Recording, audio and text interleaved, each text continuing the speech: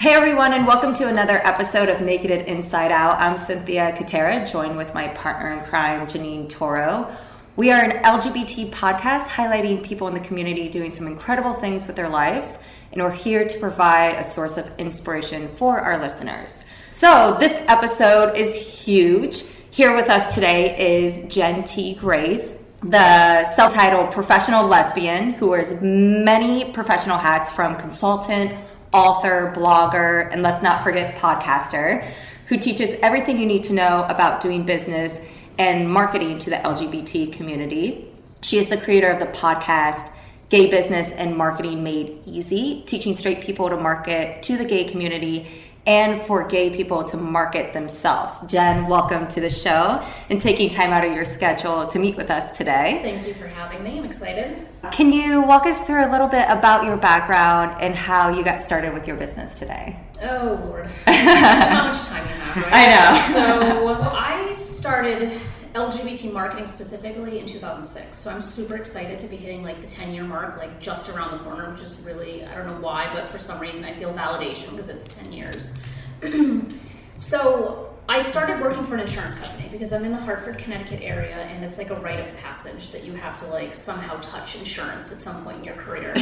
And I was working with a bunch of, I don't know how to phrase it nicely, just a bunch of homophobes. And it was a kind of a corporate environment, but not really. It was like a bigger, small business, like family run. So there was all kinds of personal drama and just stuff that I was not feeling. Yeah. So I tried to quit. The CEO was like, no, you can't quit, because I was running the marketing department. And he's like, what can I do to make you happy and keep you? I'm like, I don't know. I was like 24 maybe. I had no idea what I was doing. Yeah, I was 24. So I said, well, I want to market to the LGBT community. And he looked at me, not like confused, but kind of like, all right, well, I'll hear you out. So I put together an entire business plan of how our company was going to market to the community. It took me like 6 months to create the plan. I proposed it to him in early 2007. He gave me complete carte blanche, like just go with it. Wow. However, as I'm out there pounding the pavement saying, we're so amazing for the LGBT community, you need to do business with us, this is why, I'm going back and hearing chatter in the kitchen at lunch about what a dyke I am, or calling somebody a fag. I'm like, okay, clearly there's like a discrepancy of like what I'm going and saying publicly and what's actually happening internally, and I could not reconcile that. Like, no matter how hard I tried, I'm like, I can't do this. Yeah. So while that was happening, I started working with the local LGBT Chamber of Commerce, and it started in 2007. I was part of like the original, I wasn't a founder, but I was doing the marketing for them in the beginning. And in 2009, we were like, we need to make a change. Like, we need to actually pay somebody to run this chamber if we really want to see it grow. Mm-hmm. And I just happened to be there. It was like the right place, the right time. I'm like, you know what? I know it's a nonprofit. I know there's like no money to be had, but I'm willing to take a chance because I believe in it and I hate my job so much. So it was like the natural transition from LGBT marketing to LGBT nonprofit work, but it was business-based because it's a Chamber of Commerce. So that's kind of like where it all started, because I ran that for 4 years. And then in that, I found, talking to members, everybody's like, yeah, we want to market to the community, but they would say the most inappropriate things, or just say and do these things that just seem so like, why would you do that? Mm-hmm. And they weren't coming from any place of like bad or ill intent, they just didn't know any better. So I would be sitting there consulting with them. So we're talking like Fortune 100 companies down to solopreneurs. And I talked to all of them in between, even though my job was to like help their businesses. My marketing background just kind of lended itself naturally. So when I resigned from that, I took my business that I was freelancing in graphic design and web design. I canned all that and I focused specifically on LGBT in about 2012. Nice. And now here I am today in 2016. And where did the evolution of your podcast come from? That happened, so in 2012, I just had like an epiphany one day. I was talking to just a handful of people, and I was still trying to figure out what I was doing with my business. I had started another business. So this was my third one at this point. I started another one with a business partner. It just didn't end well because we thought our diversity was a strength, and actually it happened to not be. Yeah. So I ended up closing that business with him and taking kind of what we were thinking about, which was marketing and communications, everything that I'm doing now, but we were really geared toward corporate companies. We decided that wasn't, he was an older gay man, me being a younger lesbian, we thought that would work. We did not see eye to eye on like anything. And it wasn't a bad breakup or anything like that, but it just didn't fit and didn't feel right. So that had to have been like 2012. We must have been closing it earlier that year. The timeline was a little bit off, but anyway. So I was talking to people, and one of my best friends is a nurse practitioner.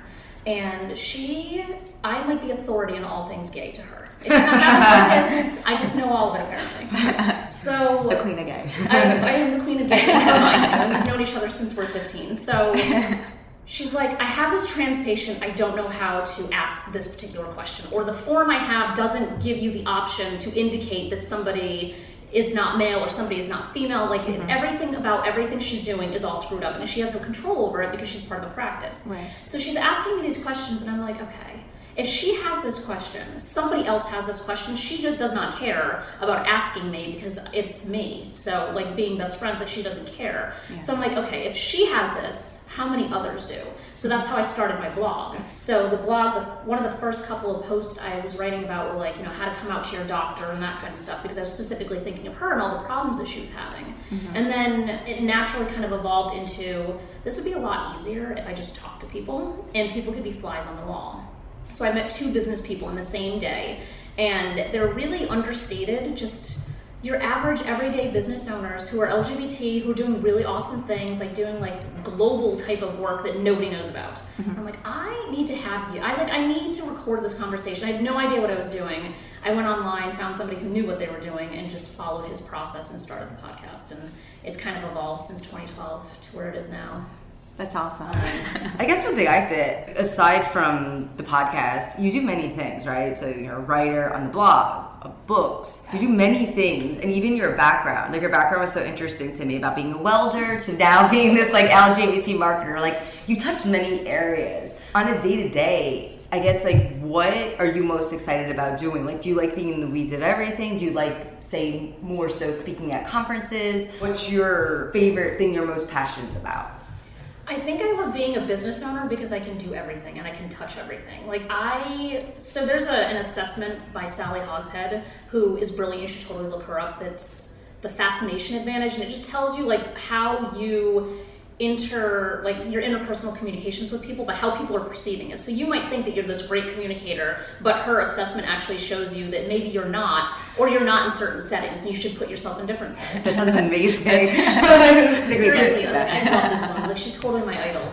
And I took it forever ago because my business coach had said to, and it come to find out I'm the maestro, and I'm like, I know, like, I get shit done. Like, that is my whole thing. Like, you tell me you need something done tomorrow, I will find a way to do it. I don't care how it happens, but I will get that shit done. So, like, I like the tactical execution of things, but I also work, like, behind the scenes with a lot of my clients. Like, most of the time I'm, like, nameless and faceless, totally behind the scenes, just helping them run their operations. So I guess my business is like beautiful in a way because I can go out and speak at conferences. I can be the thought leader on my podcast. I can write books, and people listen and kind of take in what I have to share with them. But at the same time, I'm working with all these LGBT business owners who are amazing, but they don't have like the organizational capacity, or they're just not operationally focused. And to have a successful business, you have to know systems and processes and operations and all those words that most entrepreneurs do not like. I love it. And I'm behind the scenes just chugging the trains along. And it's beautiful because I get that perfect combination of doing both things. Does that answer your question? Yes. I have a question about kind of going back to like marketing to the gay community. One of your last episodes, in episode 70, you say, you clarify the importance of marketing to the LGBT community, for example, like when you're looking for a business to come into your home, like if it's a plumber or a cleaner, what you have and what you're looking to see if they're LGBT friendly. Like, I think that's so important, and it's something even like Janine and I look into, like when we're traveling for vacations or like Airbnbs and hotels. So, I mean, what kind of advice can you give to a business owner like looking to reach that, and why it is important? Because if you're not in the LGBT community, it's something that you're not really looking to see, like, because of course, like, I don't know, if I was straight, like, there wouldn't be any problem, but you never know what you're walking into or who is walking into your life. You're not going to look at a hotel and be like, oh, are they going to be nice to me because I'm straight? Like, that wouldn't come across. Or like even traveling to other countries too, like you never know, and it's like you have to have all your documents with you because you never know if something's going to happen, and you're not going to see your spouse even though you're legally married. Like, there's thousands of problems that can arise. So what you're referencing is the plumber fiasco. Yeah. I like to, that should go down to like my wife and I's like family history of like the plumbing fiasco. Because I'm the one of the household who just does the stupid things. Like she always says, for such a smart person, you do such stupid things. And it happens fairly regularly, and it's fine. It's just like one of my personality traits. So she decided one day that she's going to dump out every leftover item we have in the fridge in one shot and just throw it in the sink. As I was listening to you say, I was dying. I'm like, really? What? Like, really? Like, I would totally do that. Like, I'm not saying, like, there's anything wrong with it, but it just seems so foreign for her to do that. And she just screwed up the plumbing more than you can possibly imagine. It took 8 plumbers to come to our house to find the problem. That's crazy. It was a total train wreck. But every time someone came into the house, it was like this immediate, not even fear, but like anxiety over like, okay, who's going to come in? And of course, we have wedding pictures everywhere because it's our house, as we should. But there's like one right when you walk in our front door, our old house, it was like right there on the left, so you couldn't miss it. And every time someone would come in, I'm like, okay, I don't know anything about this person. I'm desperate. I need somebody to fix the plumbing. Nothing is working in our house. Like, we have to fix the problem. And I tried looking for LGBT plumbers. I went through my entire network of people saying, like, somebody must know somebody who will voluntarily say that they are LGBT friendly or pro-LGBT or just not even anti-LGBT. Like, I was really desperate at that point to have somebody that knew what they were doing. Couldn't find anybody. And it took 8 plumbers to finally figure out the problem. And it was because everybody was putting the snake in the wrong direction. Like, it was some stupid reason why nobody could fix the problem. Insane. I'm like, of course. So now, like, I'm putting competence aside. I'm like, I just need somebody that will come in and I don't have to worry about, like, being judged or having, like, some kind of problem come from it. Yeah. And when I was telling a group of women that I network with this story, all of them being straight, there's 12 of us in this group, so I'm the token lesbian, they're all like, I never would have thought of that. I never would have thought that I might have to hide my wedding picture to have somebody come in and do whatever service to our house. I'm like, yeah, it's a real thing, and it happens to, like, everybody. It's just, it's one of those things that doesn't necessarily come up in conversation. It just, we take it for kind of like face value, like, yeah, you know, I have to kind of be anxious if somebody's coming to my house. I don't really know what they're going to do. And it's like, that's not how the straight community lives at all. Yeah. So it's a matter of educating people on things like that to get them to open their eyes of like, oh, wow, like, this is a problem. And to the advice to somebody who might have a business, the bar is low. Like, I say this all the time, the bar is low. Like, you don't have to do a lot to make a huge impact is kind of how I see it. So I was looking for a housekeeper recently. And again, I ran the LGBT Chamber of Commerce, for crying out loud. Like, I know hundreds of LGBT businesses, thousands of people in Connecticut, and I could not find a single person like just doing a Google search to help me with. I'm like, I just need somebody to clean my house, just once even. Like, I just need somebody. Yeah. But I'm like, I'm not having somebody who's not going to be accepting, at the very least, come into my home. So I finally found somebody who knew somebody who knew somebody. And then when she came to my house, I'm like, you have a gold mine of a market. So, and her background happened to be business, which was so perfect. I thought was amazing. I'm like, oh my God. I'm like, yeah, I'm like, this is what you need to do. Perfect. These are the organizations you need to know. You need to Get talk to this person, talk to this person. Yeah, I seriously gave her everything. And I'm hoping that she does something with it, because I'm like, the bar is that low. Like, you just have to be able to say, like, yeah, I don't care. Yeah. Like, you don't have to say, like, I'm yay LGBT. Like, it just has to be, I don't care. I'm not going to judge you for it. It was interesting when we were talking about this. I was thinking, the UX designer in me, like, why is there a website or like a resource that they can use that you could say, I need a housekeeper, I need a plumber, I need whatever it is you need, and you could then, all the names like in a listing would come up that are friendly, or search by location, or whatever it is. There's just not enough people in them. So if you're looking for a financial planner, an attorney, an accountant, it's always service-based businesses that are all over the place. So those 3, I probably know more of people in those industries than anything else. They're all over the place saying, like, we're pro-LGBT, like, we want to market to you, insurances, like, mortgages, all that kind of stuff. Yeah. It's like the practical things of, like, people coming into your home that there's not enough people saying, like, contractors, like, all of it. And I know, like, a couple of people who are, like, contractors who are pro-LGBT or LGBT friendly or LGBT ally, whatever you want to call it, but there's not enough to serve the demand, in my opinion. It's interesting. So it's like finding those people in those actual trades. Well, even, I mean, we went to look at an apartment, and they were, just at the bottom of the flyer, it says, like, equal housing opportunity, like something small like that. I was like, oh, okay, that's nice. That's all you need, right? Yeah. But the thing is, so the woman that ended up coming to clean my house, she had on her website something similar to that. It was like equal something or diverse something, but I didn't even, like, when I was researching her after someone gave me her name, like, it didn't even, like, register to me. Like, I was going on the personal recommendation that some other lesbian family had her come clean their house and there was a non-issue. And she was, like, the sweetest person. Like, oh my God, I'm in love with you. I need to make sure your business grows. Yeah. Because I know so many people who need your service and, like, it just doesn't exist. Yeah. But she, like, just had started her business in, like, June, and this was happening, like, August maybe. Yeah. So she's, like, super new, like, can't afford the membership fees and certain things yet. I'm like, just go talk to all these people at the very least, and I will refer you to everyone I know.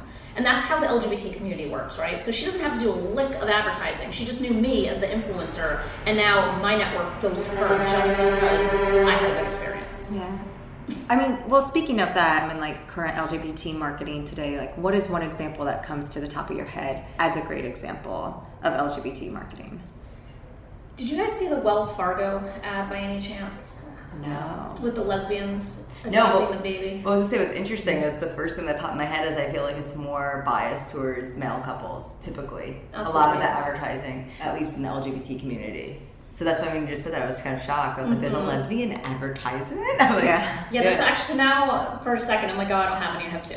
They're both lesbian based. So what I always do, and because I'm just a complete dork on the inside, like I really am, I'll go to a conference and I will flip through their book and I will make a tally sheet that shows how many ads are using rainbows, how many ads are saying something that actually says LGBT, how many are using the right imagery, what's focused on men, what's focused on women. Yeah. And then if there's any trans people, which seem to be like a complete missing piece all across the board. Yes. So I will go through and I will see that like the vast majority of them won't use imagery, but they'll use rainbows, for example. And like I have these tally sheets from like years of doing this, and I'll save the program books so then I can kind of look back on them. Yeah. And it's always, like you said, favored in the male, like definitely favored toward men. I always say for me, if somebody's marketing to me, market to me as a woman first is usually the right, like not because I'm LGBT. Like you have to meet me where I am as a woman first and foremost, and then on top of it, the second layer is being a parent. Yeah. Like those are my two marketing means, like if you need to get my attention. Like the LGBT is kind of like a secondary piece, but at the same time, it's the most important piece to know that that company is LGBT friendly before you can even attempt to market to me as a woman or as a parent. So kind of like it's this weird, interesting dynamic. But Wells Fargo, I don't know what month it was. It's probably over the summer of 2015.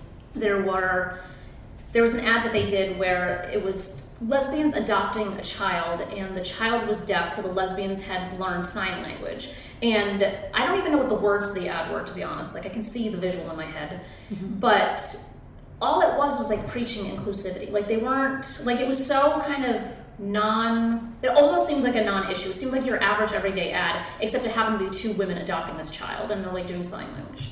So they're showing kind of inclusivity from like diversity standpoint, from a disability standpoint, and then the LGBT. So I'm like, that's a home run in my opinion, because it's LGBT, it's disability, it's like everything kind of wrapped in one, which is what I think you have to do. But then, who was it? Franklin Graham, Lindsey Graham and his crazy Christian ways decided they were going to pull their money out of Wells Fargo as a result of this ad. Oh, wow. Stupid. Because then they put their money into, I think, like M&T Bank, which is equally as LGBT friendly as Wells Fargo is. I'm like, well, you're just stupid. Like, what are you doing here? Do your research. So that one I think was a really good one, and I ended up getting quoted in a bunch of different like publications, like just my take on it, because it was so simple, right? It was so easy, and yet it caused this huge stir because of him pulling out his millions of dollars or whatever. So there's like good examples like that, but then the other one, have you seen the Chobani ad by any chance with the lesbians? No. I'm We're missing all the lesbians. We also don't have cable, but yeah, we don't watch Live under a TV. rock. I know. we're missing all these lesbian ads. I'm always complaining. I see them on social media because all we have in our house is like Disney Channel. Like there's hardly anything else. So We this need to one, get cable for that reason. Yeah, to see the on lesbian YouTube, ads. like use your phone, like look on YouTube for the Chobani one. Okay. Now I'm gonna give it away, but I would encourage listeners to pause, go find the Chobani ad with lesbians, And then in it, come back. and then come back, just because I would love to know what people are thinking before they actually know like my reaction to it. Yeah. So it's for yogurt, and it's two lesbians laying in bed. They're on like a cabana on a beach or something. And there's some random dude with like I don't know nothing about music, but some kind of like instrument that he's strumming out on the beach. Okay. And I have no idea what it is, honestly. A ukulele. It might be. Something tiny with strings. Anyway. Yeah. So they're laying in bed, and it's supposed to be like this sexual, sensual, like chemistry or whatever, and it's so poorly done that it looks so fake and disingenuous. And then you have the random dude outside. Yeah. Oh god. And when I was asking, because of course when I see these things, I poll everyone I know. I'm like, what did you think? What do you think? You didn't see it here, watch it. Like, I'm neurotic about this stuff, just to get like, because I know how I react to things, but that does not, like, I'm not a biased. Like, I'm completely, like, everything, I'm looking at it from a marketing standpoint. Like, I can never just look at something as genuine as it is. Like, I need outside input. Usually it's my wife's, because she's a really hard person to market to, so it actually helps. Why is that? She's a tough nut to crack. She just really, like, she does not respond emotionally to, like, advertising, so, like, she's a hard sell, which is really fascinating. That's a good balance. Yeah. And then one of my best friends is, like, the marketer's dream. Like, I could sell her anything. And she'll be listening to this, so hi, Nikki. So one of the things that everyone kept pointing out, they're like, why is there a random guy outside? Is he like a voyeur? Is he peeping Tom? Like, thank you. Yeah. So like, they just did it so like over the top. Yeah. It's like, you could have just had like average lesbians, like, I don't know, doing something that average people Eating do. yoga for breakfast. Right. No, but we're like all wrapped up in sheets laying in bed. Like, I can't do this. Like, I'm so just completely appalled by it. And I'm like, I know that they were trying, so like there's that part of me that has to give them at least credit for the effort. Like, I don't want to completely diminish their efforts, but at the same time, do some market research, for crying out loud. Like, ask a couple lesbians, like, would you respond to this? Like, it was totally catered to a male audience who likes lesbians. It was not catered to lesbians for the specific purpose of buying yogurt. Like, it was so, you'll have to check it out. But what's interesting about that too is I always wonder, with all these new like LGBT ads and, you know, whether it's on social media, on TV, wherever, if the team working on it has like an LGBT voice. Like, are there or is there a consultant that does LGBT marketing, like you or whoever helping this, or is it just they're like, we think this is a good idea. Exactly. No, but exactly. I mean, and I think like you're saying, research, all these things play into it, but it'd be interesting whether they're actually knowing behind the scenes if they're actually incorporating LGBT professionals. You know? Sometimes they are. So employee resource groups in corporate America are really big. So they're for any diverse group. So you have, you know, like your Latino employee group, African American, LGBT. Not all of them have LGBT, but a lot of them do. And a lot of times you will see the marketing department reach out to that group of people to just say, hey, we're doing this. What are your thoughts on it? Not to say that their employees are inherently going to be experts on LGBT, because they are, but they do provide some basis of like information. And in my first book, I had to put an anonymous, I had to like change the identity of the company, and I still will, but friends of mine work for an insurance company, of course, because again, it's Hartford, and their marketing department was going to put out some kind of like top ways for the insurance agents to market to the community, but they were talking about like how Halloween is like gay people's favorite holiday because you can dress up in drag, and this was like in part of like their tips, and they happened to show it to the employee resource group, and they were like, what are you doing? Do you realize how offensive this would be if you actually sent it out? So of course they like pulled it. But they just like, it wasn't part of their formal process of like, oh, we did this LGBT thing, let's ask our LGBT people who are leading this group. They just happened to like cross paths. And I'm like, can you imagine how detrimental that would have been if they had sent that out to their thousands of agents, and now you have thousands of like people in offices across the country being like, so I hear you love Halloween. What are you going to be like? What's your drag name? Like, can you imagine like how bad that would have been? Yeah. Well, I'm just shaking my head. It's just so silly, the assumptions and the associations people make with LGBT. Yeah. You know, like, and something that you said, which is kind of relevant to this on your podcast, is that, you know, you market to women differently than men, right? So why wouldn't you market differently to LGBT or like a different group or diverse group of people? Which was interesting to me because it's like, I don't know, I feel like sometimes people might think it's like we're this segregated, like special group, but it's not that. Like, I feel like we fight for a lot of things, right? Or to get this, it's not like we're running around doing these parades to be like, yes, I'm gay, I'm so happy, like, praise me. It's like, you do it to, like, encourage the future, like, of the LGBT community, because we don't have that. Like years ago there was, like now it's a different time and place to be able to actually be out and have that support, right? So I think it's really interesting when like we're thinking about marketing or advertising to LGBT that it is a significant difference. Like there is a reason why it's done.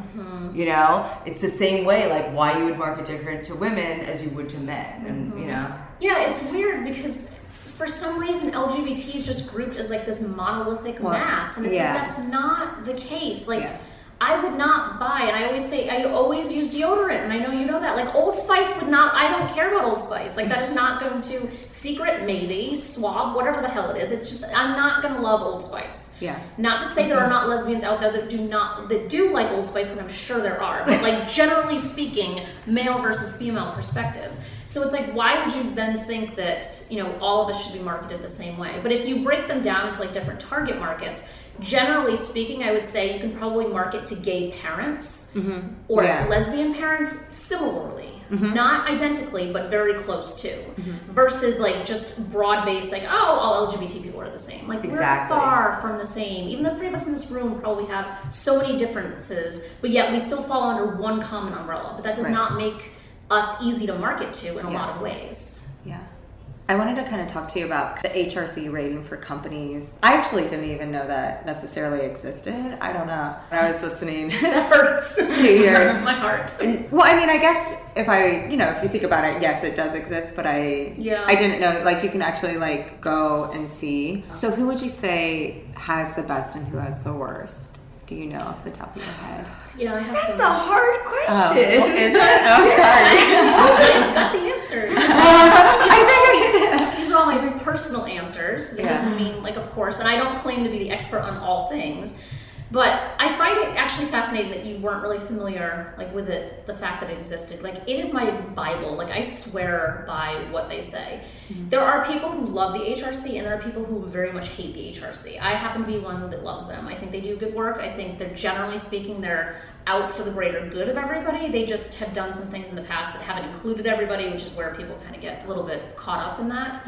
But in terms of the Corporate Equality Index... that's what I wasn't familiar with. Yeah, so if you go to HRC's website and just type in for the Corporate Equality Index, they have a buying guide, and there's an app on your phone that you can get. And it has the geo-targeting too. So if you are near a Petco or whatever, it'll pop up with their score and say, like, and I don't know what Petco's number is right now, but say it was like a 70. It might pop up with, like, if you go over here, it's 100 instead. So it, like, gives you that type of data. In terms of, like, top companies, it's all the banks, all the financial services companies. They're just they've been light years ahead of everybody in hotels or travel industry. So travel and finance, totally ahead of the curve. TD Bank is, like, at the top, Bank of America, Wells Fargo, M&T Bank, like, all of those banks are kind of way up there. And I think that they've noticed that the LGBT community needs to be looked at and spoken to differently for a long time. So they're just kind of ahead of the curve. There's a couple of them that are at the bottom of the ranks that I don't even know if they're even on the HRC, but like Chick-fil-A. Yes. Yeah, I won't even eat there. And that when you said that, I was like, yes! I remember we were like in the airport. I think that was like the only food option. I'm like, I'm not buying food from there. And my coworkers were like, why not?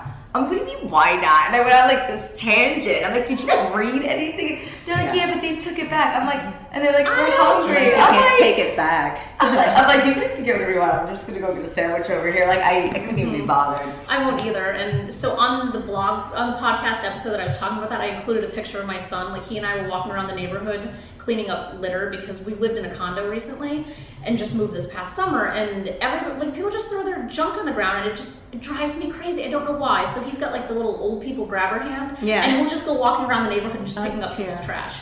And there was Chick-fil-A garbage, but it was inside like this big nest of like trees, and I'm like, I am getting it. Like I am hell-bent. I will get in those weeds and I will get that freaking garbage.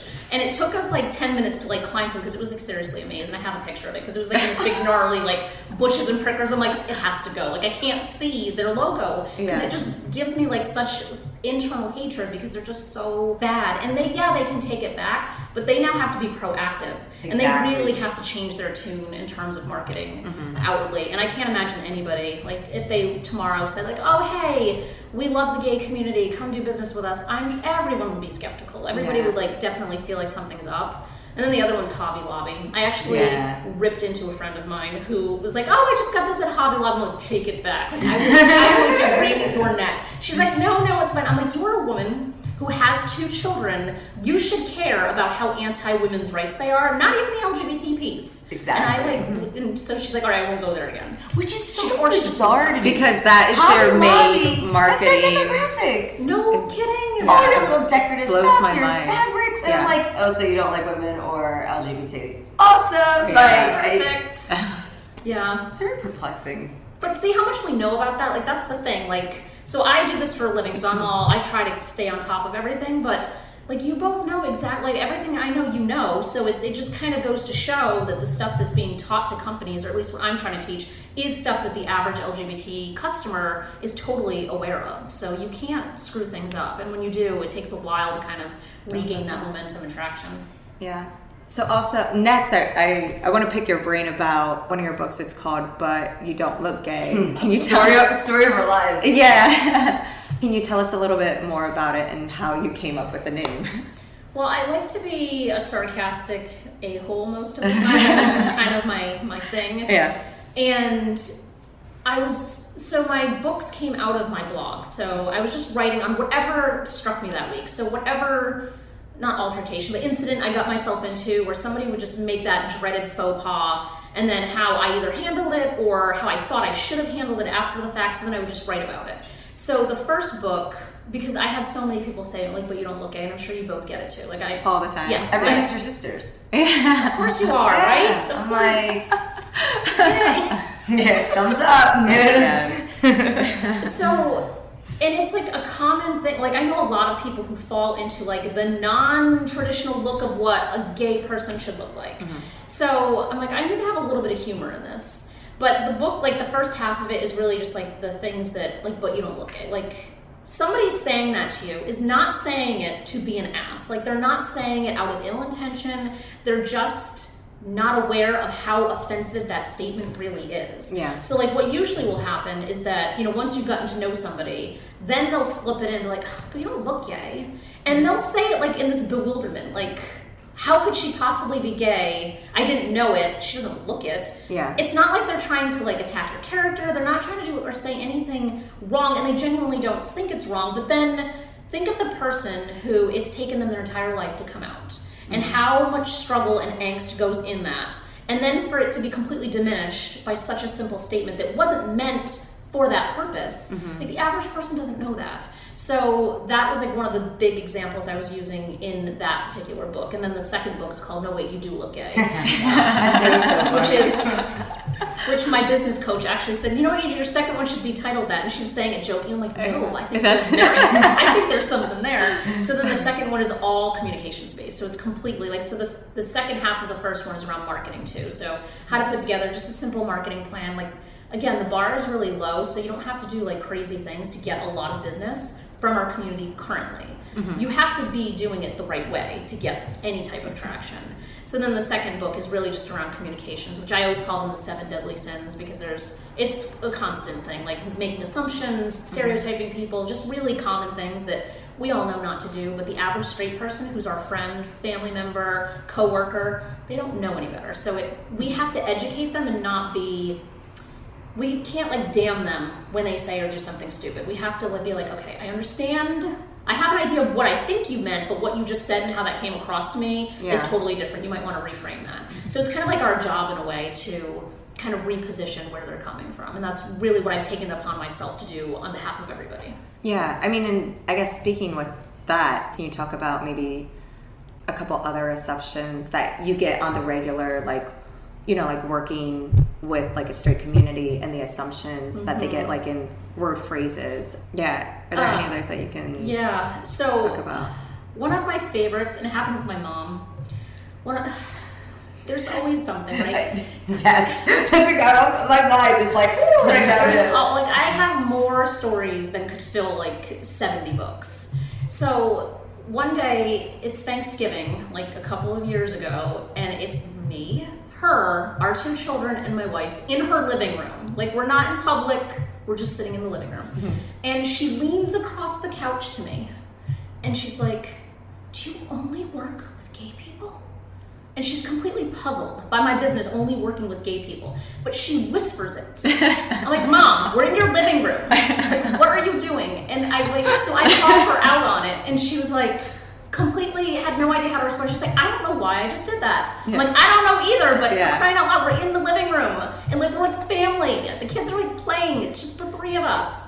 So it's the fact that she is so, like, there's an unconscious bias happening, and she's so afraid to say the word gay out loud that her natural disposition around it is to whisper. Yeah. And it's like, it does not matter. It's not a bad word. Yeah, so she's thinking it's like the devil. And so it's the same thing that happens in business meetings. So I work with a lot of service-based businesses. That seems to be, it just makes sense because there's a longer, it's not a widget. So it's not like I just show up, I buy this microphone, I leave. It's more of like, I'm selling you auto insurance or selling you a house or whatever it happens to be. So there's a much longer sales cycle. There's more meetings, there's more interaction.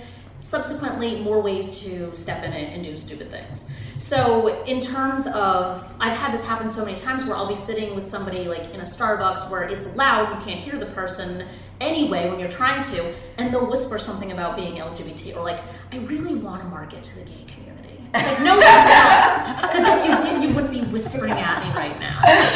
And that's honestly what I'll say back to them. Like, I try to keep the humor to it because it is like a sensitive, like touchy subject. But it's like, it's those things that most people just don't understand. It's like, do you see how that's coming across? And then when you point it out to them, they're like, oh, well, I don't know why I did that. So now every time they go to whisper it, they have my voice in their head. They're like, oh, no. And then so like, it takes a little bit of time. Yeah. I mean, that was the same kind of with like Jenna and Lauren. They're engaged, and like a coworker will be like, oh, congratulations, you're getting married. And they'll ask. They say, what does he do? Yeah, what does he do? Or what's his family from? Or even it was funny too, they were even saying like, they were talking about like what they're doing tonight, and they notice she's engaged. And everything just stops. And like, oh my God, you're engaged! And then they're so excited, they just be like, well, what does he do? Yeah. And she'll be like, oh, it's she. And then they're like, oh! Like, there's like this overcompensation. Like, oh, that's so great. I'm so happy. It almost is like extremely awkward. It's just like, it's like, what are the because other, everyone makes assumptions. I'm a person too. And it's like you have to, it's funny, you said something about always re-educating people, or you're always educating people. And I feel the same way. Or it's like, not that you're trying to correct them, but people have so many assumptions. Like it's funny for me because this is the first job that I've had that I'm actually out. And I came out to my coworkers, and there were all these assumptions with it. I've never been with men because I'm gay.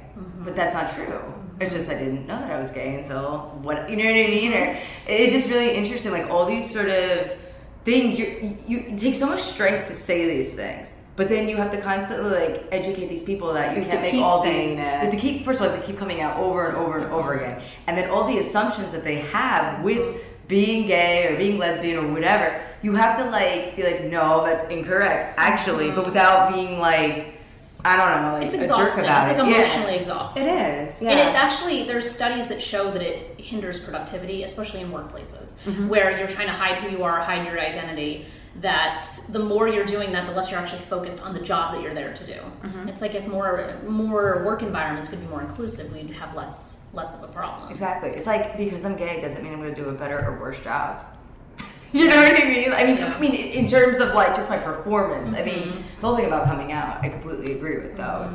And then, there's another one of your podcasts you talk about, like many of the faux pas you come across is that, like LGBT is a lifestyle or a preference. Yeah, of course, because Those are my hot buttons. Yeah. And it's, again, because it's language that people aren't thinking about and how that affects the person they're talking to. Like, so sexual preference, that comes up all the time. And again, people are just substituting preference for what they mean to be saying is orientation. They're actually not implying that they really think it's a preference. They just, like, this is the word that's been ingrained in their mind for so long. So then when you educate them, they're like, oh, shit, I can't believe I've been saying that this whole time. Like, why did somebody tell me? Off, right? Like, I am telling you. Yeah. And then, it's just a complete light bulb. I'm like, oh, wow, I can't believe how many people I've offended. I'm like, it's probably been a lot. Especially since you've been marketing yourself for a while now. Some people will skim past it and not be as bothered by it. Other people just, they won't. And the thing is, the metrics are hard to track, right? So if you're sitting down with a unsuspecting lesbian couple such as yourselves,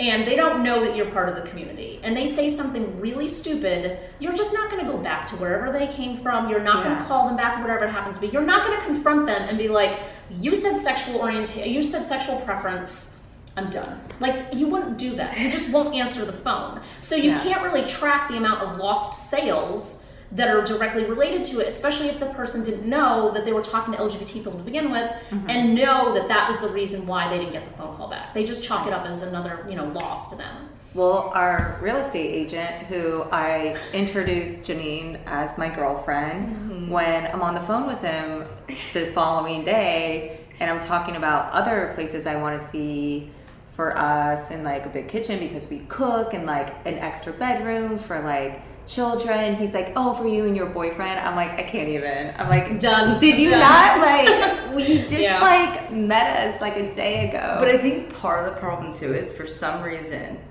society in general, when you say girlfriend, they just assume your friend. Oh, that's another thing too. Yeah, that's a big one. And same thing with partner. So like, if straight people call, like I have a colleague of mine who calls her husband her partner. She does it all the time, and she does it to make a point because she's in the diversity space. Yeah. But yet, most of the time, people think she's a lesbian, even though she's married to a man. But she's doing it to just continually like re-educate people. But it's especially in business communities, when you say partner, people are just thinking your business partner. Exactly. I personally don't like the word partner. It's just my own personal preference. There are plenty of people who like it, but me, it's like, just say spouse. Like, if you're kind of caught and don't know what to do, just say spouse, or significant other is another one I don't like, but it does the job.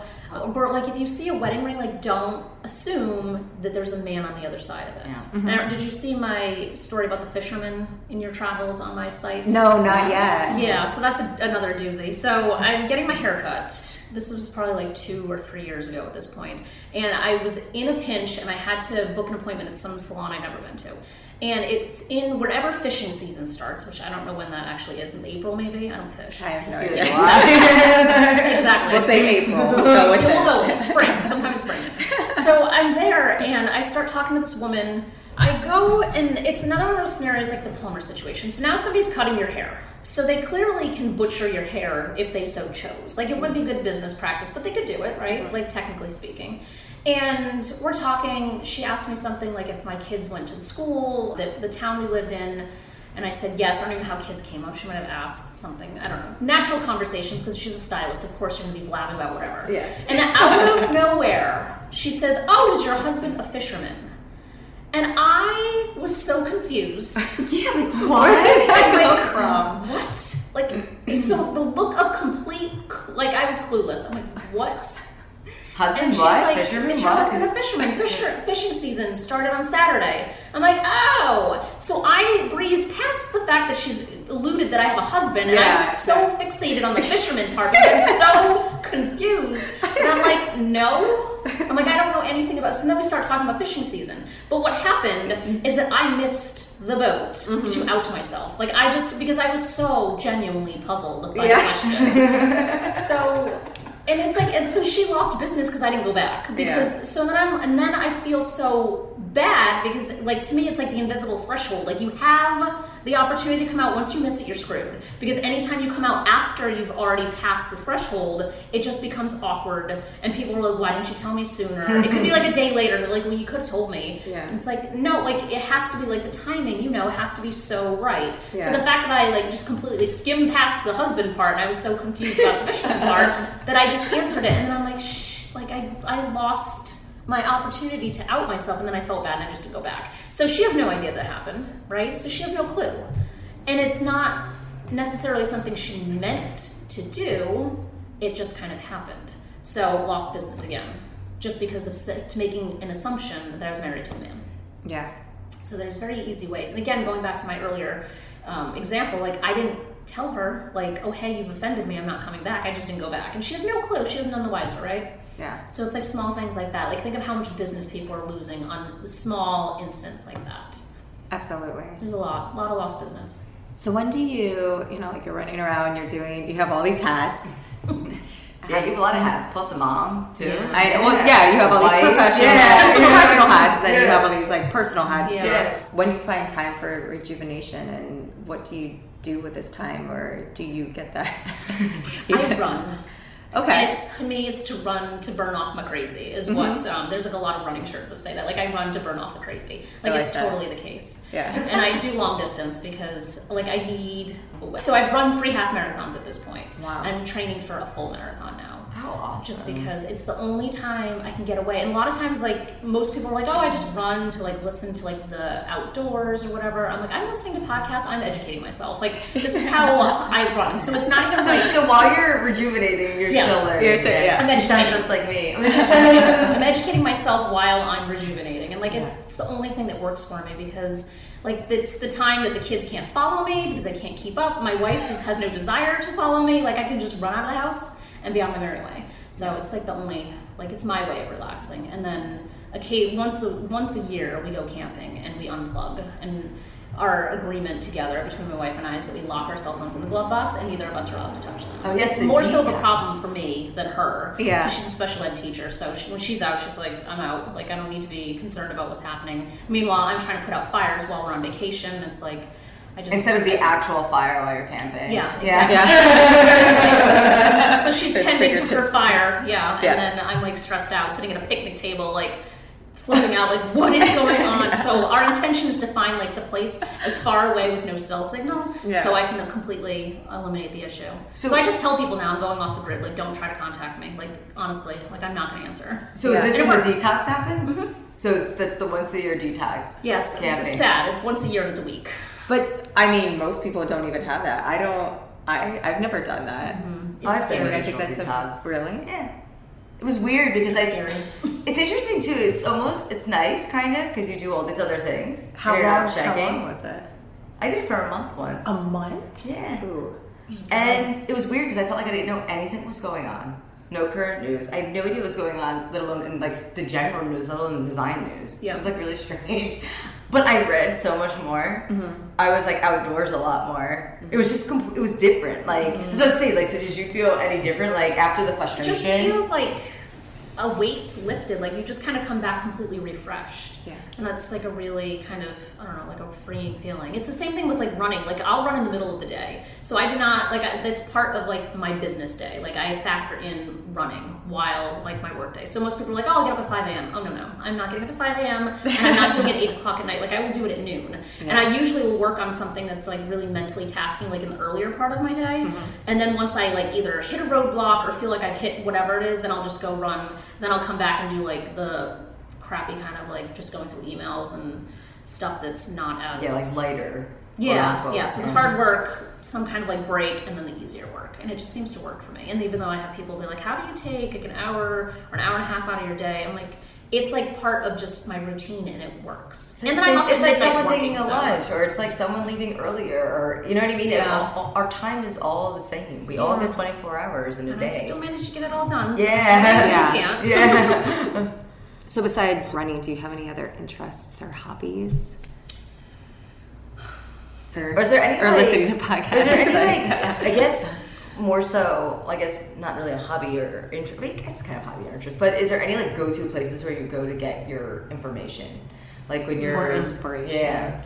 My inspiration comes from being outside. Like I am so reliant on the weather. Like I feel like I'm my own personal weather vane. Like I can tell like when storms, like I'm so in tune with the outside. So like this time, like the time of year where it's just like darker and more miserable, like so I'll just get up earlier to like catch the hour of sunlight earlier in the morning instead of like later. That's like where inspiration to me comes from. But like my sources of information are always usually podcasts. Like I listen to books, I don't like reading them, and every time I buy a book to read I end up regretting it. Like I have 2 sitting on my end table at home and I'm like I have to get through them, but they're big and they're daunting, and I have like 8 magazine subscriptions. This past the weekend as it we're recording, I've been on like a mission. I'm like, I have 18 unread magazines. Like I have to get through them. Wow. And it's Entrepreneur Inc. and then like Running Times and like Women's Running. So it's like completely exactly what I'm already doing. So I'm like, but they're stressing me out knowing there's 18 of them sitting on the table. Because it's like a visualization. Like, yes. If you have them in your phone and can listen. Exactly. So you're like all digital. You don't want to see physical. I like the tactile feel of having like a book in my hand and like smelling a book and like reading it, but I don't like the task of reading it. Yeah. I'd rather be in the car listening to it. Yeah, no, it makes sense. No, it really does. It actually makes a lot of sense. And podcasts are great. Like there's so much good information out there from other people. It's like, why wouldn't you want to, like, why not shorten your learning curve and just listen to somebody else that's already gone through the hell and back? Then you can kind of avoid their mistakes, is how I see it. Yeah, that's great. So with everything that you're doing, again, your many hats, all these things that we keep saying, where do you see sort of your career growing in, like, say, the next 5 to 10 years, and like your influence on the LGBT community? It's such a tough question. I have these goals that are just so behemoth and scary to most around me. I know by the time I'm 40, which is still a little while away, that I want a $12 million company. And I want to use that money to reinvest in other companies. Like, to me, I want to be like an angel investor or some kind of venture capitalist. I don't know why, and philanthropic, so kind of like equal parts doing both. Because I see so many businesses that have these great ideas, but they don't have the resources to get off the ground. And I work with a lot of companies like that. And of course, this would all be under the LGBT umbrella, because as LGBT people, we're kind of got the disenfranchised piece already kind of there, especially as women. Like there's always like, there's some kind of bias happening. So to me, the more money I can make, the more money I can give back. And that's kind of how I see everything. So every dollar that comes in on my side, I try to find ways that I can put that out. And right now it's just with my time still. So I'll like mentor younger businesses that have no idea what they're doing. And I've been in business now since 2008 officially, so it's been long enough to hit a lot of different problems along the way. So if I can sit with that new business who has like this great idea, and I can really kind of hit them with reality, which is fun, but at the same time it's kind of like a big responsibility, because I'll get emails from people all over the place, and they'll be like, I have this business idea. I don't know if it's going to work. Can you give me a few minutes of your time? Or like I'll get people that are in colleges all the time saying like, hey, I'm working on this project. Can you give me 10 minutes to give me your thoughts on whatever it is? And as much as I possibly can, I always say yes to those things, because I know that it's going to impact them some other way. So that's kind of like my approach to pretty much everything, is just how can I educate more people? So I don't really know what 10 years from now will look like. 5 years from now, like I want my business to be in, multi-millions, so I can have the time and the opportunity to give back, to help more LGBT youth, kind of like we were talking about before we started recording, of how can I impact more people. And I have a global impact now, which is so crazy to me when I think about it, because I started in little old Connecticut, just kind of doing my thing, and that spiraled out throughout the US, and finally I had to buy a map, which is now behind my desk, that I put little stars on every time I have a different country reach out to me, because it's crazy to me. I'm like, how did somebody, like in Brazil, like why are they following? Like, what am I doing? That's what, when we look at Google Analytics, it's really interesting, like who actually is listening and like where you are reaching out to. Yeah, like I know in the US, like my podcast, for example, it's Connecticut and California. They're like completely saturated. And New York, it's like a third to those two. Yeah. But like on my mailing list, I just recently sent out an email to everybody saying, hey, I just want to send you something if you give me your physical mailing address. And I have people from Japan, a couple in England, a couple in Canada, someone in Brazil, and there's another country that I'm like, I don't even know where this country is. Like it was so... I can't even think of the name of it. It was somewhere in Europe. Never heard of the country before. I had to look on the map to find it. I'm like, wow, that's incredible. Like, this is so fun. So then I'm like going to the post office thinking, dear God, this is going to cost me an arm and a leg to send this out to all these people, and it was super cheap. And I'm like, it's worth it. Like for them to be in that foreign country, foreign to me anyway, and have no source of information for LGBT but me, that's like a big responsibility at the same time. Awesome. It's a little bit scary. But it's kind of cool. It's not what I was expecting at all, to be honest. Yeah.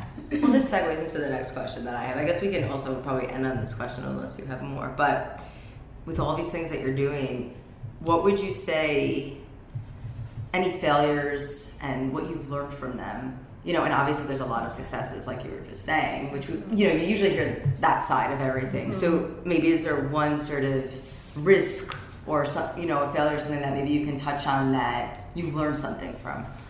I feel like everything is failure. Like, so everything you do, you have to fail like 100 times before you see the success. And like you said, that everyone just sees like the successful side. Like I even look at my business and I don't see it as successful still. Like I see. Of course you don't. Well, you have to be your self-critic, I guess. Yeah. But it's like, I think it's like a blessing and a curse to be so motivated. Like somebody just said to me, one of my clients said it's unbridled ambition is how he phrased it one day to me. And I'm like, oh, I guess that's kind of accurate. I feel like for every success that someone sees on the outside, there's at least 10 legitimate, hard, hurtful failures that someone's gone through to get to that one place. So like if you just kind of look at it as like a ladder. So there are so many things that I've screwed up. There's so many, like even, for example, my podcast feed is currently, as we're recording anyway, broken. Hopefully it will be, because you were listening to one episode. I'm like, oh yeah, I have a new one since the latest, because I broke it. I don't know how, don't know. But RSS feeds, hot mess. Always. Sometimes it takes, to show up on iTunes, sometimes it takes like a week. It's like, crazy. That's a whole other thing that needs reinventing. Yeah. But anyway, sorry, continue on. So this is like the plight of the business owner, right? So you have all of these things to do. You have to balance the cash flow, for crying out loud, is like my biggest thing that just keeps me stressed out. And like everyone's like, oh, what keeps you up at night? Cash flow, that's what keeps me up at night. Like, because you never know when money is coming in, but money always has to go out, like even though you don't know when it's coming in. So it's things like that it's a matter of like seeing every opportunity, everything that you screwed up royally, you learn from. Like to me, like it's a crash course, and like I had a business. Like this is probably my biggest screw up. I can't even say a screw up, because to me, like it was a failure, but I learned so much from it. Is that with the business partner that I was talking about before, and we formed. I want to say we started the idea in like 2010, maybe officially formed in 2011. Somehow closed, I think, in 2012. I don't even know, to be honest. Like I have all the like closing papers but I don't, like, to me it's all just kind of like a distant past. It's like one lumped memory.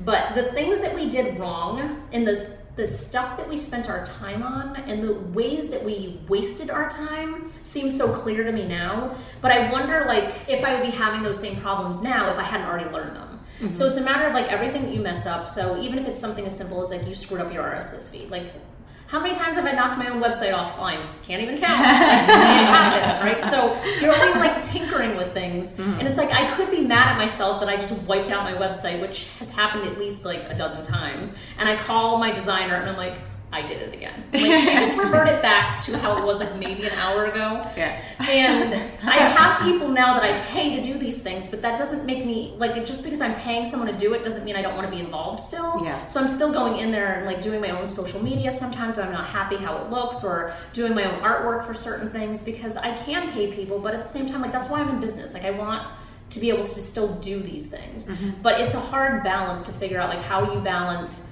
paying clients versus like having the business like running and functioning. Like that's such an interesting challenge. But I feel like the only way you learn is by walking into walls and screwing things up on a regular basis. And you're like, oh, all right, like now I know not to do that. Or now I know to project things better. Or now I know that if I want my budget to actually be sustainable in the coming year, then I should really cushion it by 10% in all of the categories to give me that leeway. So it's stuff like that unless you did something specifically to draw attention to the fact that you didn't do it right the first time, you're not going to learn from it. So to me, like everything kind of stems from some kind of failure. Even like marketing efforts. Like I think of how my mailing list was when I started versus how my mailing list is now. And it's like, duh, I was so like self-centered. Like I was so focused on like why you want to listen to me instead of what's the value to you, the listener, right? So there's like a complete difference in how you would message that. So it's taken a long time, and I think there's a lot of failures that have come out of it, but I don't actually look at them as failures. To me, it's just kind of like just one more step in the process or the evolution of the business. Yeah, absolutely. Like a learning experience. Mm-hmm.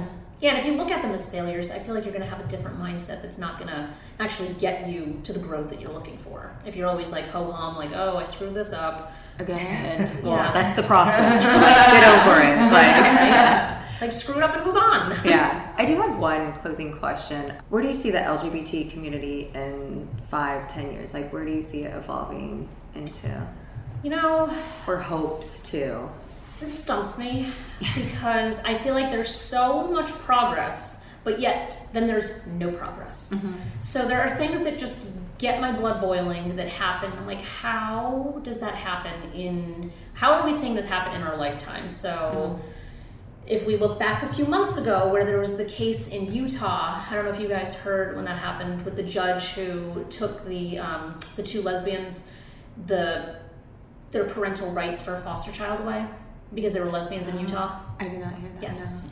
So that happened, and social media outrage occurs. The judge goes back on his order. I don't know why, and I'm sure now if I look back I could probably find out the reasons why he went back on what he had originally said. But it's like, we're talking about Utah, 2015. How the hell does this happen where a judge has the decision to say, no, you're an unfit parent because you're a lesbian? Like, that is not okay. So even though we have marriage equality going back to June 2015, that means nothing. Like, to me, it means nothing. Yeah. And I almost get annoyed in a way that if we look at the workplace issues or housing issues, that those weren't tackled first.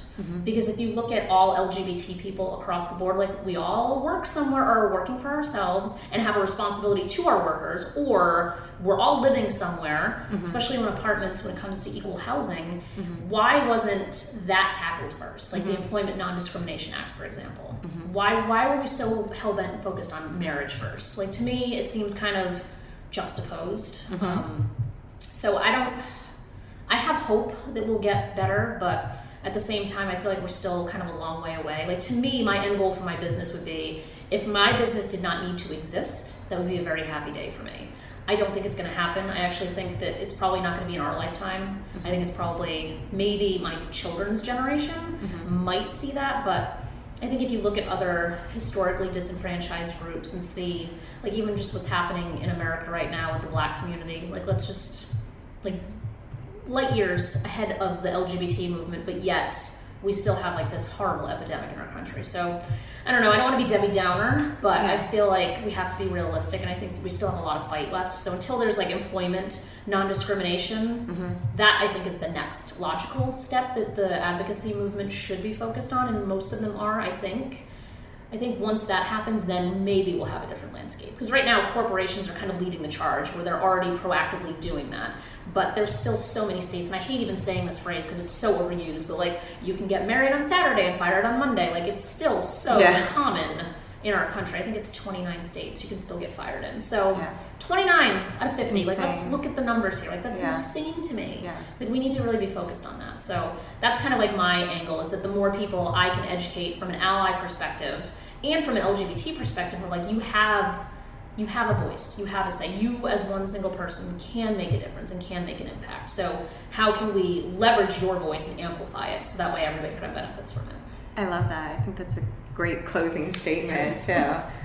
Well, thank you so much for your time. Yes, we really appreciate it, because we know you're a busy woman. So we appreciate it. Our listeners appreciate it greatly. My pleasure. Could you give us a little information of where we can find you online? Sure. I, for the most part, am Jen with 2 N's, tgrace.com. So you can get there, or if it's on Twitter, it's Jen T. Grace, Facebook, Jen T. Grace, LinkedIn, it's all Jen T. Grace. And you got to listen to her podcast. It rocks. I'm still working my way through it. Oh, it's going to take a while. Yeah.